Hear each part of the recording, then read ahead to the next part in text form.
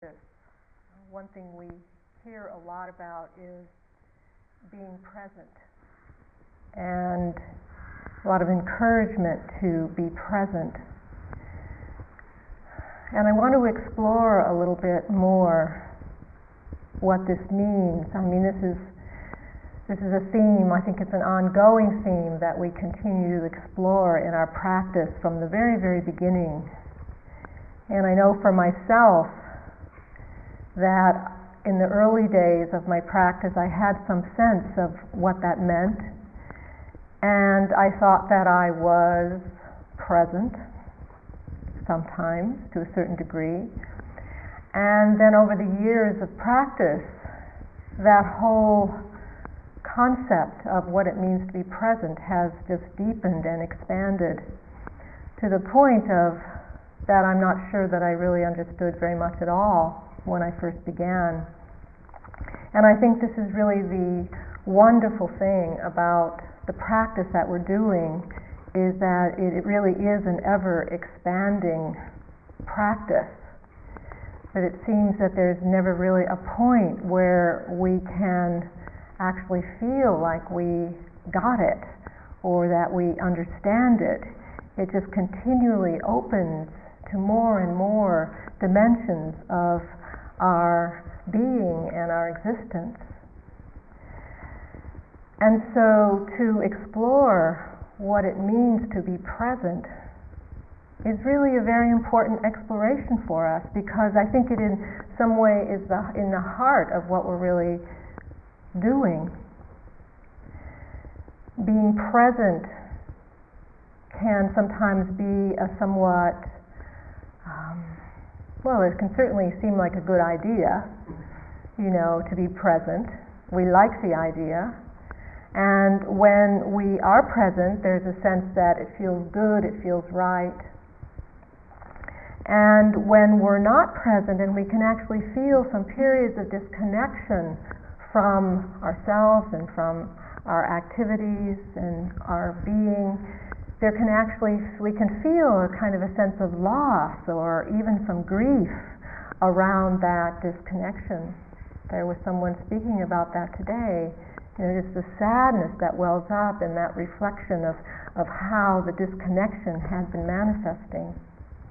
And yet something within us knows that we want that sense of presence. We want that sense of connection. Even when we're not, when we feel that kind of that loss or that absence, we can feel the connection with the absence. So there's something that knows, something that longs for that, something that wants that. Another way of saying it is that we want to be here. We want to be here, even though there's a part of us that may not want to be here. And when we talk about being here, that can mean many, many things,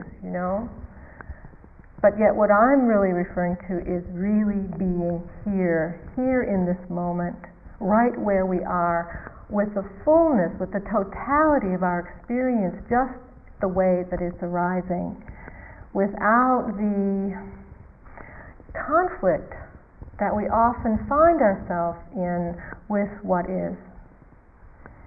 And this is really the human dilemma in a way, is that it's so difficult to really be satisfied with what is. The mind, our mind, all the conditions of our mind seem to want something else, or think that something else is supposed to be happening other than what is happening.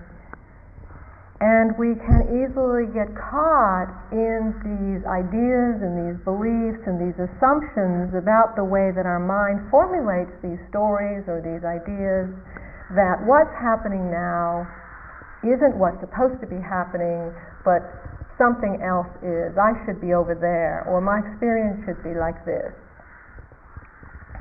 It shouldn't be like this. And you might have experienced that sometime today. The first day of a retreat is sometimes not the easiest of retreats, Some of you have been here for a few days, some of you have been here for a few weeks or more already, so you might not be going through that particular phase of what others would be going through on the first day of a retreat. There can be a lot of sleepiness, for example, particularly if it's warm or hot. You know, it can just even really feed that sense of tiredness, dullness, you know, not really being able to make the mind very sparky or very bright at all. And you can feel some discouragement about that. You can feel frustration. You could feel impatience if you think that something else is supposed to be happening. I wonder if anybody here today had that thought, that some other kind of experience would have been not even better, but a real belief that something else should have been happening, and it should have been a different kind of a day. But yet, the conditions that come together on the first day of a retreat are often like this for people. You know, there's a big adjustment to make, there's a big change to make from some busyness, activity, the responsibilities, the commitments, and then coming into a situation where you're moving quite slowly, there's not much happening, you're not talking to anybody, you don't have any of your usual distractions, you're left completely with yourself. Really isn't much to do or place anywhere to go that except, you know, out into the garden or, you know, maybe for a walk in the hills or go to your room and take a nap, or, you know, there's not a lot to distract yourself with, although we are usually fairly good at finding some, you know, so that we don't have to fully be with what we're experiencing. I mean, that's okay, and you know, it's natural that we do that. We all go through that. And yet it's very interesting to begin to explore what's actually going on, that we may be in some conflict, or we may be in some tension with our actual experience. And this is very much what we begin to explore. We begin to explore this tension or this conflict that arises within us, where we're not able to just fully settle and allow and open to our experience just as it is. As we do that, if we do that, we begin to feel this sense of presence, this sense of being present or being in presence, which then takes on a form of a kind of living presence.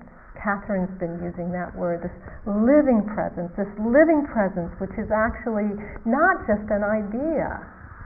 It's not even just being mindful of what's happening. Even those words can be somewhat superficial if we don't go deeper with it. Just to be mindful of what's happening is kind of to know what's happening. But we can go deeper into the experience itself, where it actually becomes a full experience.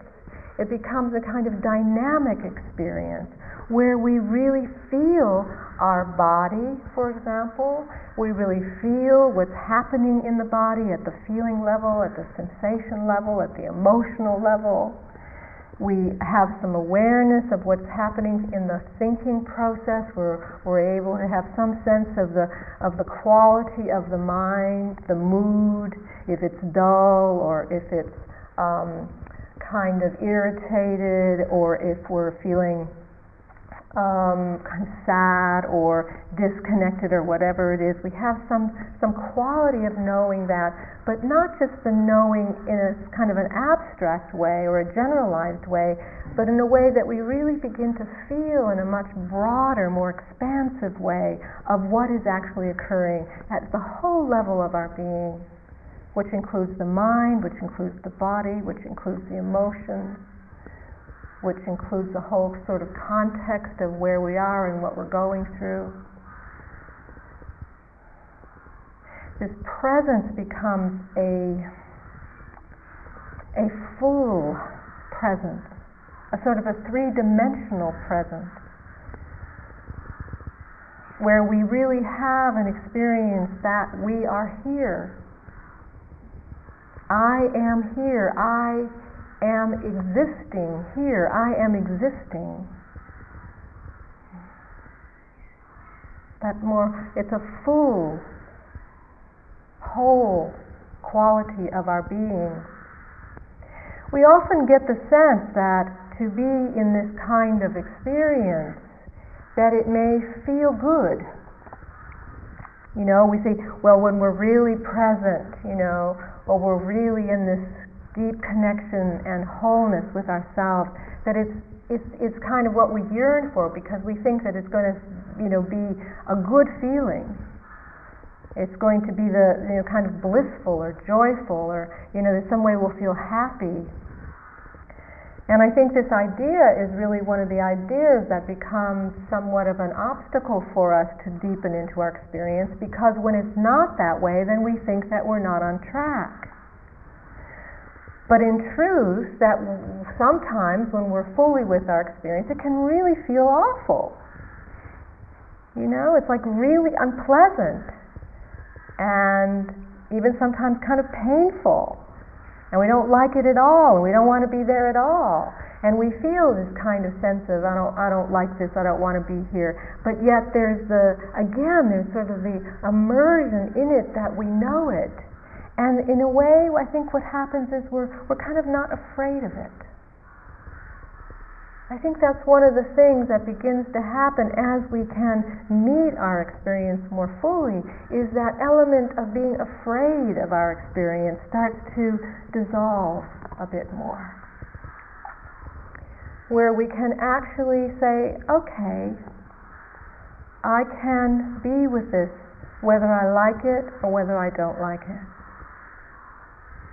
And in a way, what happens then is that sense of myself, how I think of myself and how I know myself, and the self that has all of its preferences and its ideas and its beliefs and its wants and its likes and its dislikes, that self, which is what I call self in the Buddhist language of self, it's that self that starts to become a bit more quiet. It starts to soften, so it's not imposing itself so much on top of experience. That self is not so much in conflict with what's happening, even though we may still have an experience that doesn't feel so great, and we might feel like we're quite identified with our experience. There's still something that shifts, because that we're not in as much conflict, we're not as in much tension, we're not as fearful of our experience, which means already there's a layer of that identification that is dropping away. So as that sense of ourself becomes more allowing, more trusting, more embracing, we can be more fully here. We can be more present with what is.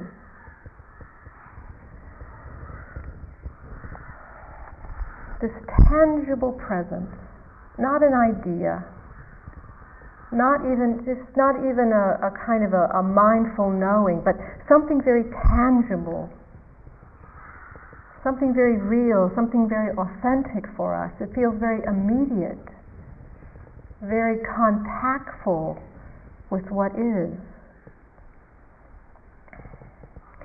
So being here, being present, really means that we are facing reality. We're facing reality. In a way, I always think of that when I think about and reflect on facing reality. It always seems to me like a kind of growing up. It's like, okay, it's time to face reality. It's like we become more mature in our life, and we can take that step and kind of face things the way they are. And I think even in that respect, it is what partly makes it feel good to face reality, because we feel we're bringing more of ourselves to the experience. We're really bringing kind of our wisdom to the experience, more of ourselves. It's kind of I think that's why we have that sense of growing up, because we feel more of who we are in more of a full way, in a total way, as we begin to face reality.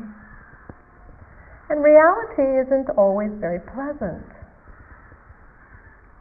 And as you know, it's one of three experiences, really. All experience has three qualities to it. It is either pleasant, it is unpleasant, or it's somewhere in between, which is called neutral.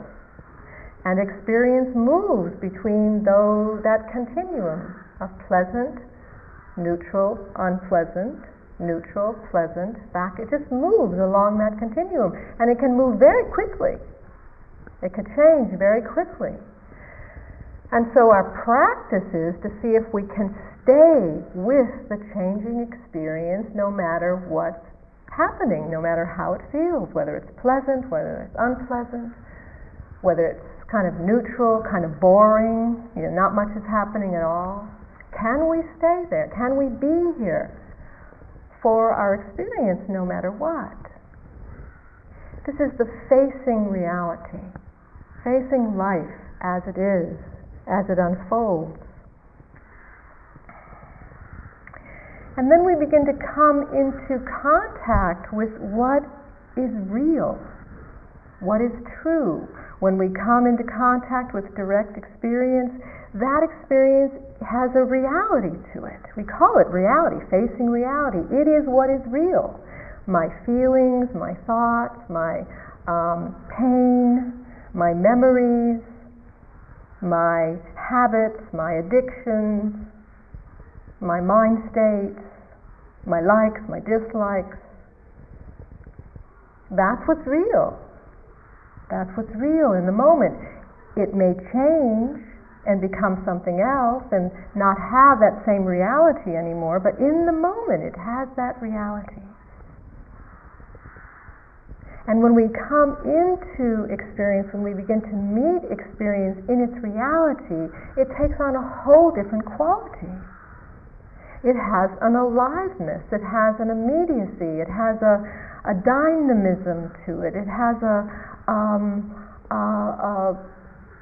brightness, kind of a luminosity to it. No matter what it is, if we pay attention, if we can bring attention to it, even boredom.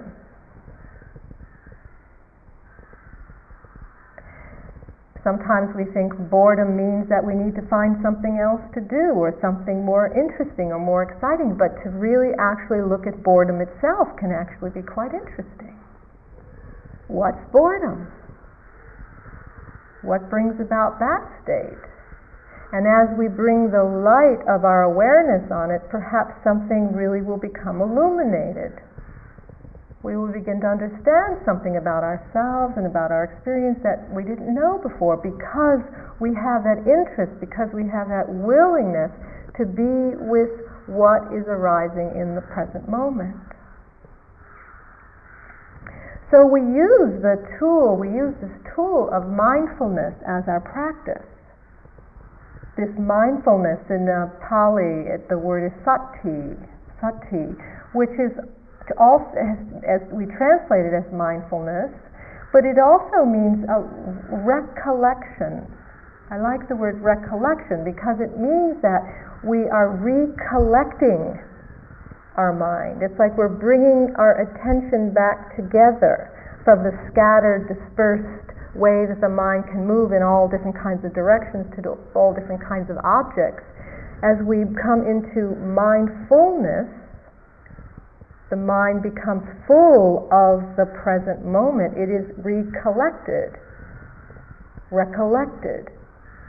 into a oneness or a wholeness, a unified presence, rather than this kind of scattered, dispersed, kind of lost, unfocused kind of way that the mind can move so easily if it's untrained, if we're not really drawing on this quality of our mind, mindfulness. And it's this mindfulness that brings us back. It recollects, it brings us back from the dispersion to here, to being here. So we draw on this mindfulness to bring us back. And we use the breath as our as the way we begin, our primary contact, as something that is always available as a way to return back here through the breath. We can also use the body. We've been talking about the body. Something to come in contact with what's here and now. Breath, body, experience. Not that there's anything kind of sacred in itself to come back to the breath or back to the body, but because it helps us drop back into present reality. And from there we can open, from there we can expand in our connection, in our understanding. Mindfulness also connects us with that aspect of our mind that is awake, that is already awake, the awake consciousness that is always there, but we lose touch with it, we lose connection with it because of the conditions of our mind that can kind of create almost a veil over our consciousness. When we get lost in our memories of the past and we fantasize about things of the future, and it's almost as if we just leave. we just disappear into the past and into the future, and we really aren't here anymore. The thoughts of our past and the thoughts of our future become so real. They take on a reality of their own, just as when we're going to a movie in theater and we're sitting and watching a movie and we get totally engrossed in the movie, and we don't realize that we're sitting in a movie theater. We don't realize we're sitting in a chair, and that's not really happening to us. But the same thing happens.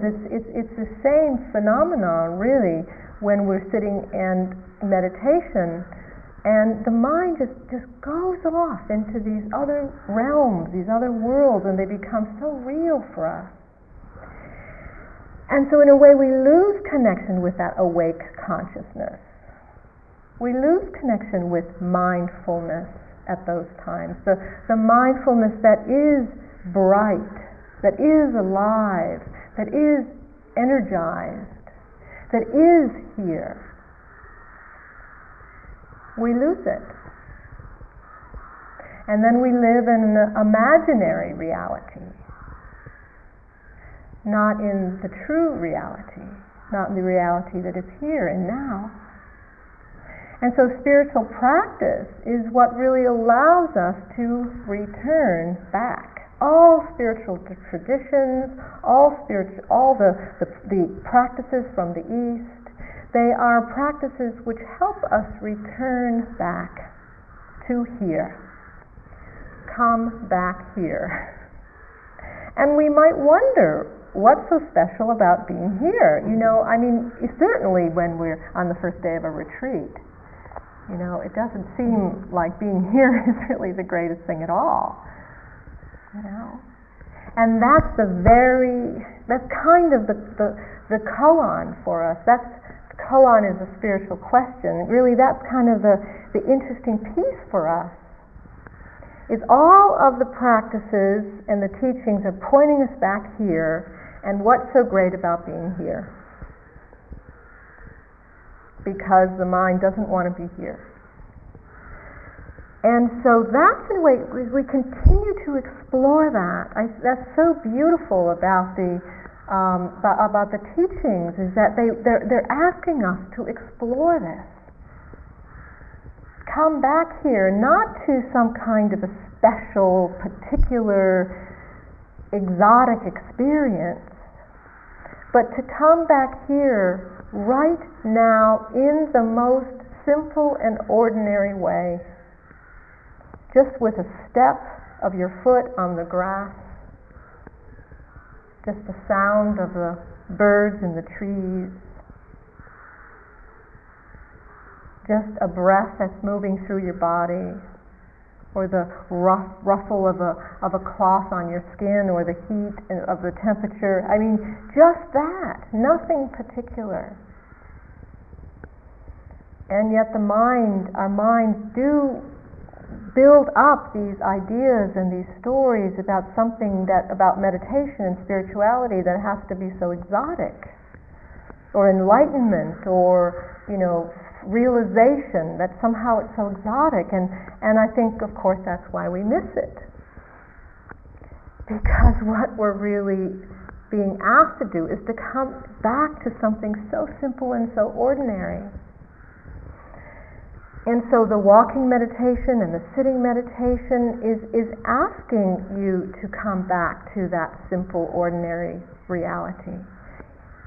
Whether it's even dull mind or sleepy mind or pain in the body or restlessness or agitation or wanting to be somewhere else or being hungry or being hot or being calm or tranquil or concentrated or happy or excited, whatever it is. Just coming back to whatever is.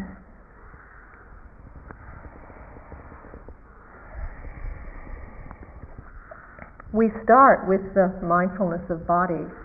It's so important that it's the first foundation of mindfulness that the Buddha laid out, the 4 foundations. The first foundation of mindfulness of the body, because we need to be in the body in order to be here. The mind and the body need to be in the same place, which is a rare experience.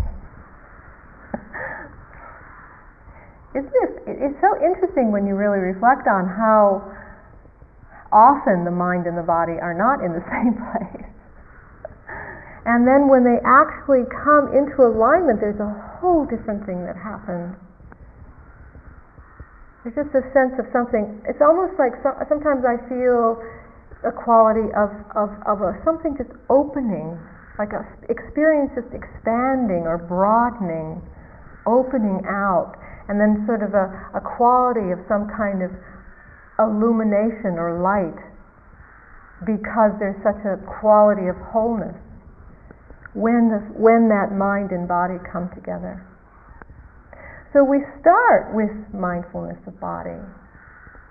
So all the practices in the first few days are, the walking and being really connected to the feet and to the legs, to the body, sitting, being connected to the breath, really knowing the breath, where the breath is, feeling what's happening in the body.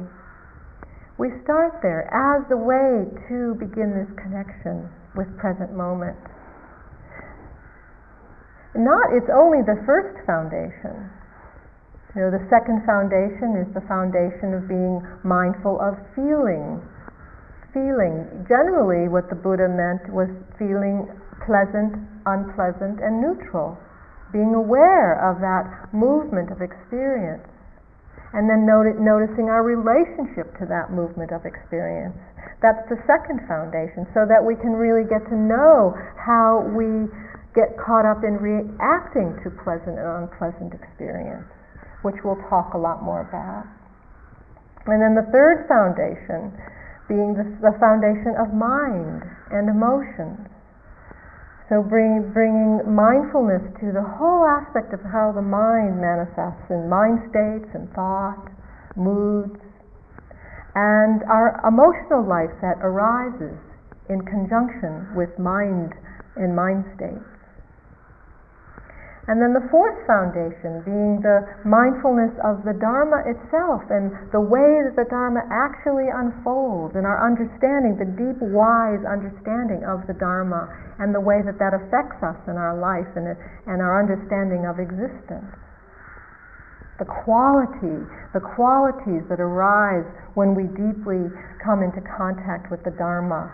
The Dharma being the law or the way of things, the nature of things. And so we continue to expand out with our mindfulness. We don't end with mindfulness of the body, but we begin to integrate all different aspects: mind, body, feelings, emotions, and then the whole understanding of existence itself.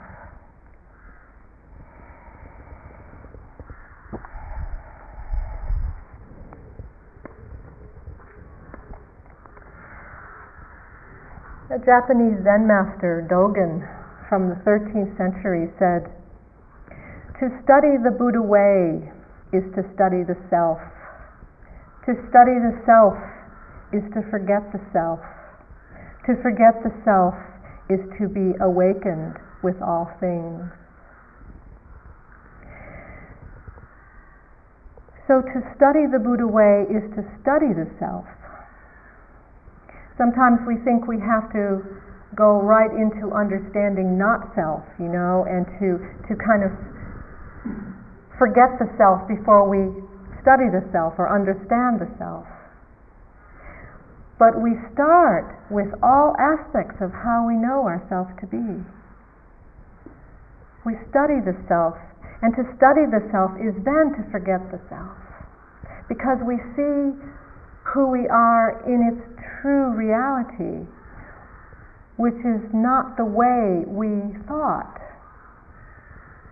We're not who we think we are. We are something much more vast, something much more deep and profound. And so we forget the self in the way that we understood ourselves to be, in a small and limited way, in an isolated kind of fixed way. We expand out that understanding. And then to forget the self is to be awakened with all things, because we come into connection with all things, and everything becomes our teacher.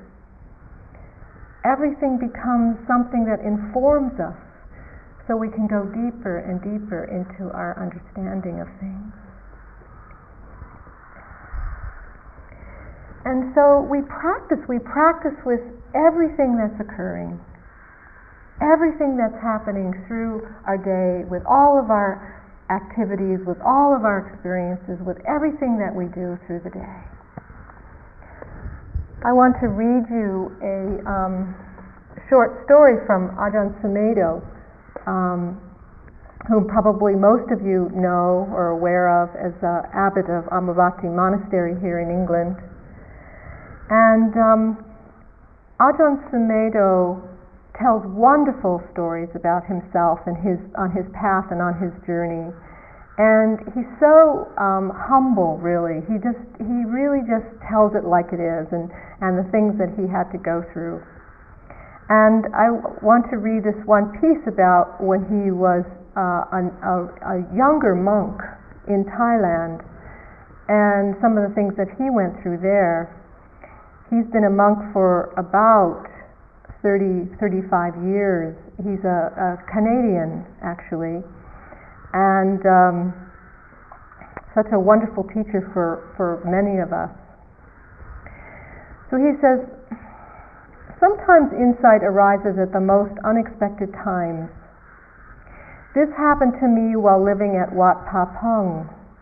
The northeastern part of Thailand is not the most beautiful or desirable place in the world, with its scrubby forests and flat plain. It also gets extremely hot during the hot season.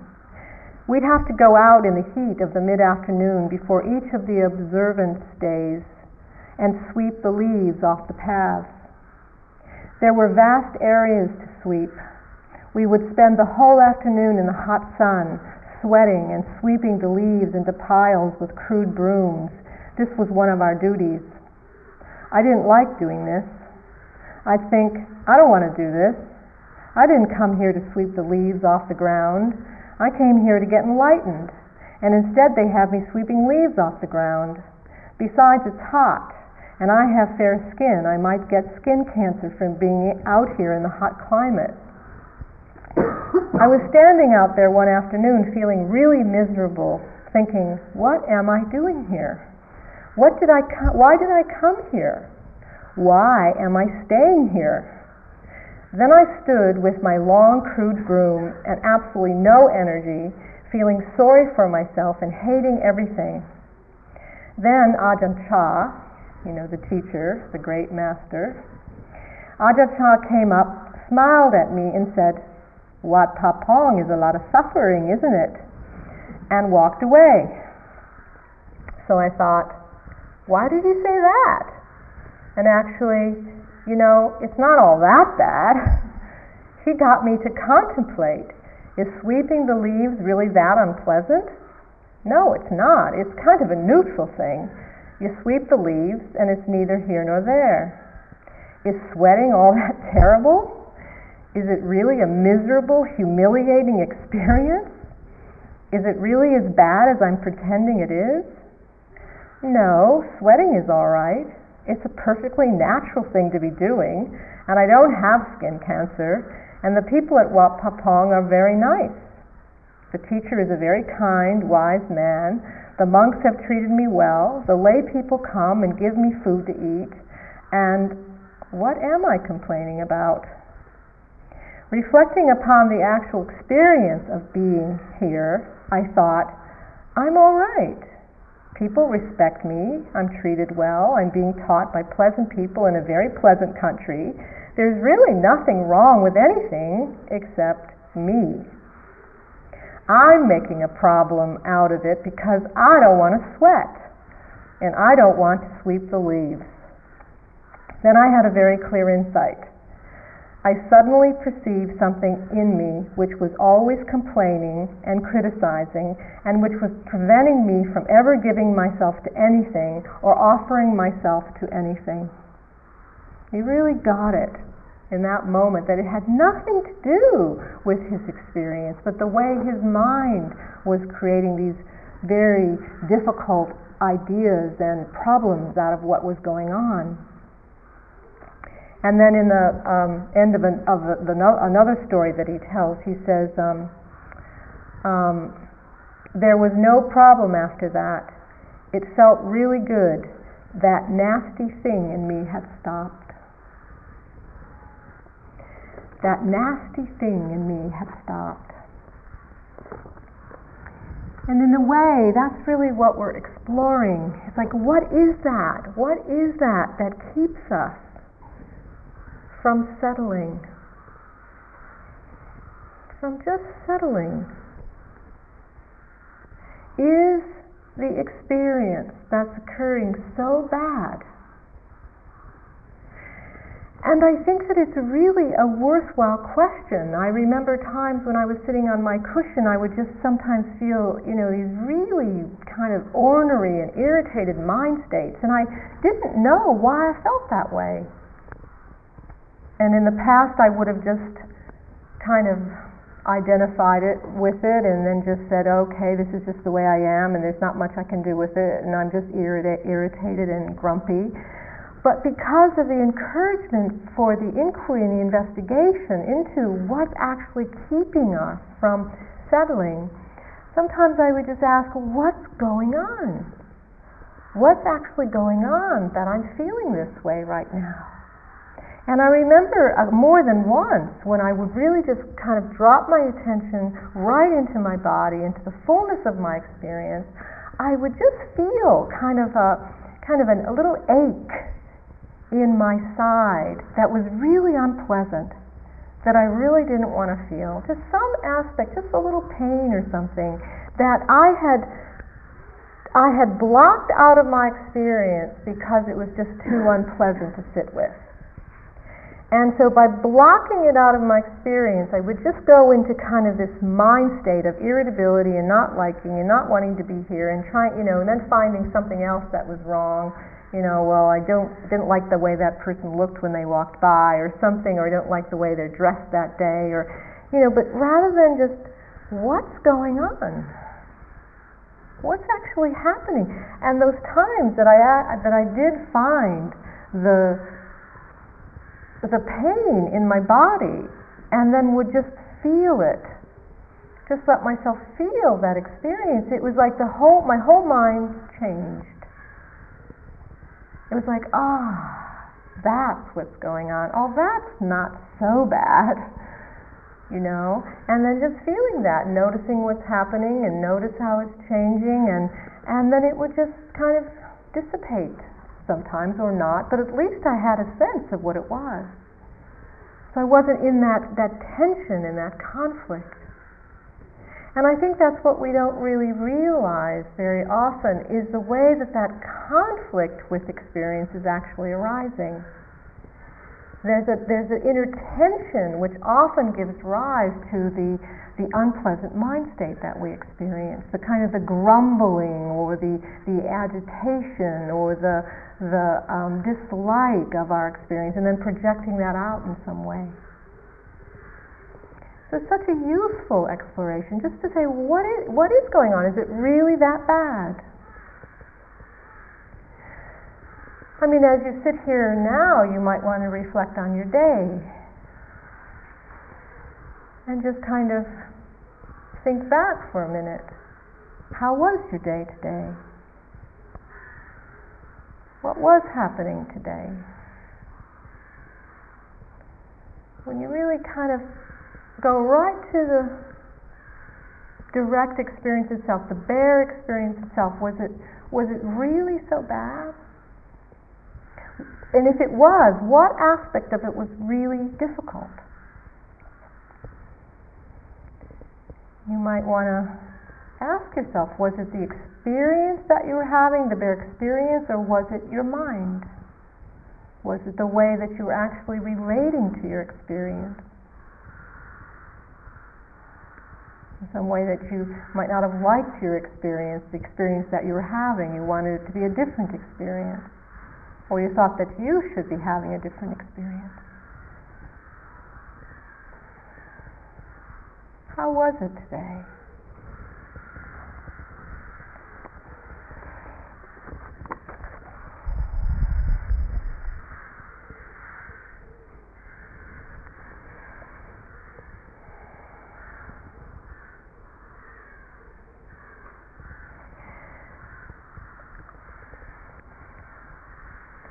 So we practice.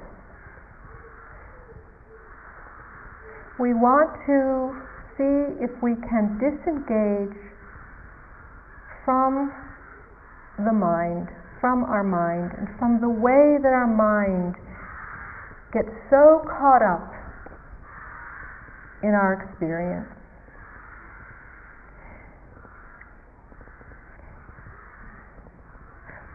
We initially direct the practice so that we come down into the body, into the breath, so we can begin to disengage from our mind.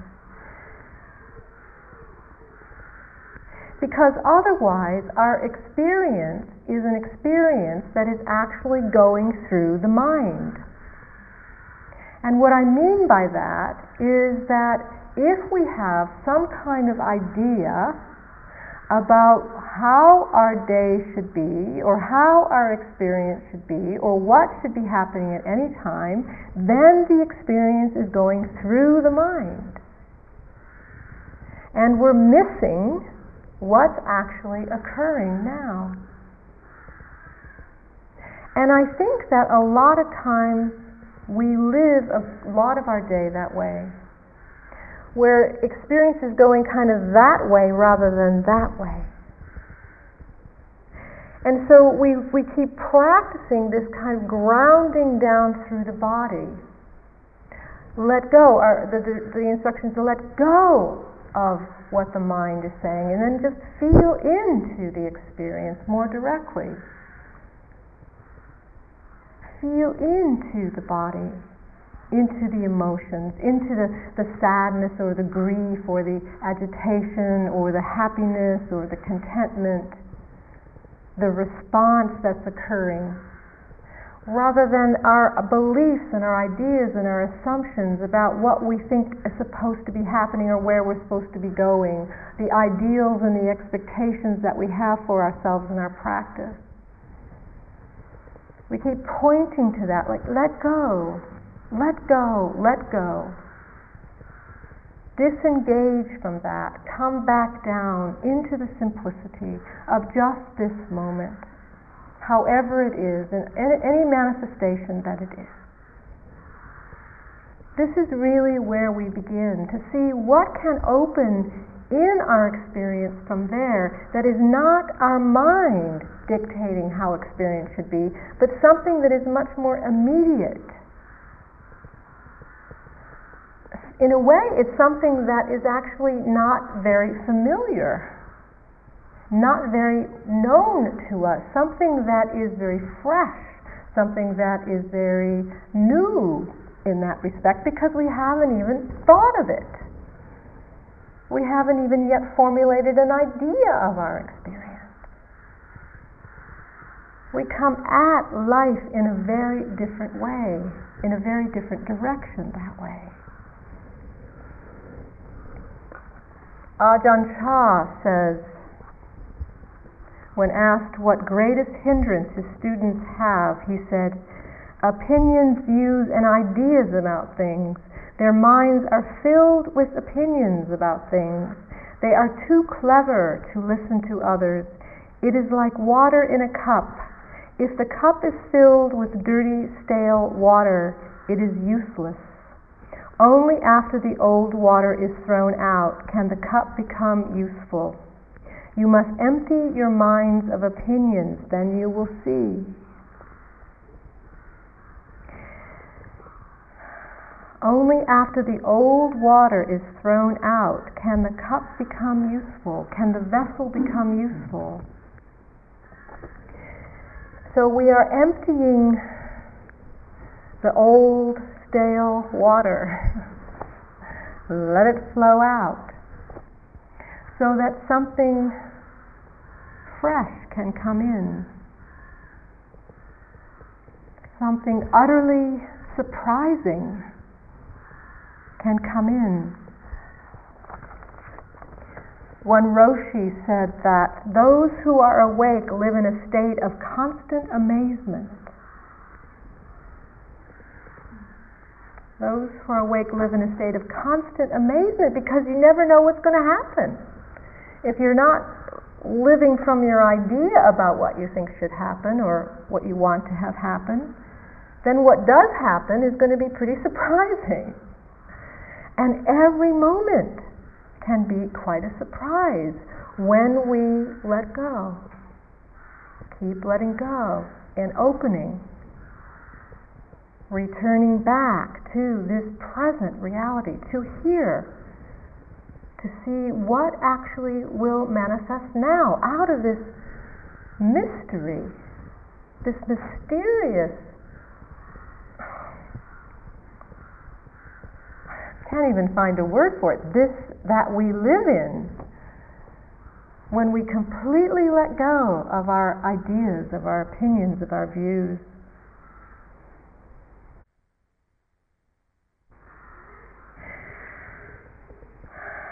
So in that way we might say that we're really not going anywhere, because even going somewhere would be another idea. We're not really going anywhere. We're just here. We might not even say that we're going here or there or here. We're just here. When we really let go, we really empty our minds in that way. All there is here. There's nowhere to go. There's nothing that we even have to do from that point of view. It's all happening by itself. It's all happening spontaneously. It's a spontaneous arising, happening even without us. Just happening. It's from a Tibetan Rinpoche. He said, there is nothing that has to be done about whatever is happening, and there is nothing that has to be undone.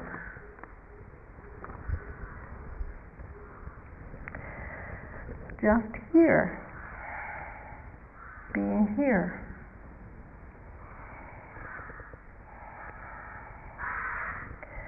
So our practice is very much about examining what that would mean for us. What would it mean to be here? And perhaps another fundamental question to bring into that is, do you want to be here? That might be a good question to reflect on tonight. Since most of or all of what we're doing is about being here, do you want to be?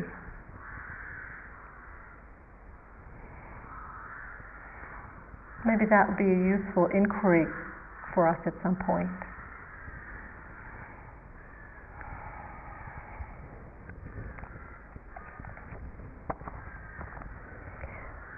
I'll just end with one more little story that I was in New Zealand teaching this a few months ago, and I teach at this place called Te Mawata in the north of the North Island in the Coromandel, and it's really a very, very beautiful retreat center in a sort of semi-tropical rainforest, very small, but intentionally built for Vipassana retreat. It holds about 30 people, and it's in a kind of a jungle-like place. It's just very, very beautiful. And the place itself is very homey. It's all wood, and it's very cozy and homey. And one of the yogis there was doing walking meditation outside of the kitchen, and one of the guardians of the retreat center had a beautiful little dog, a little terrier, a white terrier. They were just outside of the kitchen on its little chain, and the yogis were around, and this one yogi was doing her walking meditation by the kitchen and by this little dog. And she told me this story of what happened, and it was very insightful for her. And she was doing her walking meditation so that when she walked, she was walking towards the dog and then away from the dog. So the dog was on the porch, and then she was like walking, very like vertically towards the dog and away from the dog. And she said that each time she walked towards the dog and got close to the dog, the little dog's tail would start wagging. She'd be very excited, like, oh, she's coming, And then she would start to turn away, and then the dog's tail would stop. And then she'd start walking back, and then she'd turn and start walking towards the dog, and then his little tail would start wagging again. He gets very excited about making the contact, and then she'd just turn and walk away. Well, she had very mixed feelings about this. And she thought, well, this wasn't very pleasant for her to see this dog get all excited and then she would turn away from it. But what she realized as she did that, she did her walking meditation for some time there, and what the insight that she had was, she said, what I realized is that was just like what happens when I get close to my true nature. When I get close to who I really am, she said, as I get close, it's like true nature gets all excited and the tail starts wagging and it gets all happy and glad, and then I turn away and it just kind of slumps back down. Oh well, not this time. And then turning back and get closer to true nature, and then all the gladness and the happiness and the light and the bliss, and then it turn away. And she said, it's just like that. And she just felt so kind of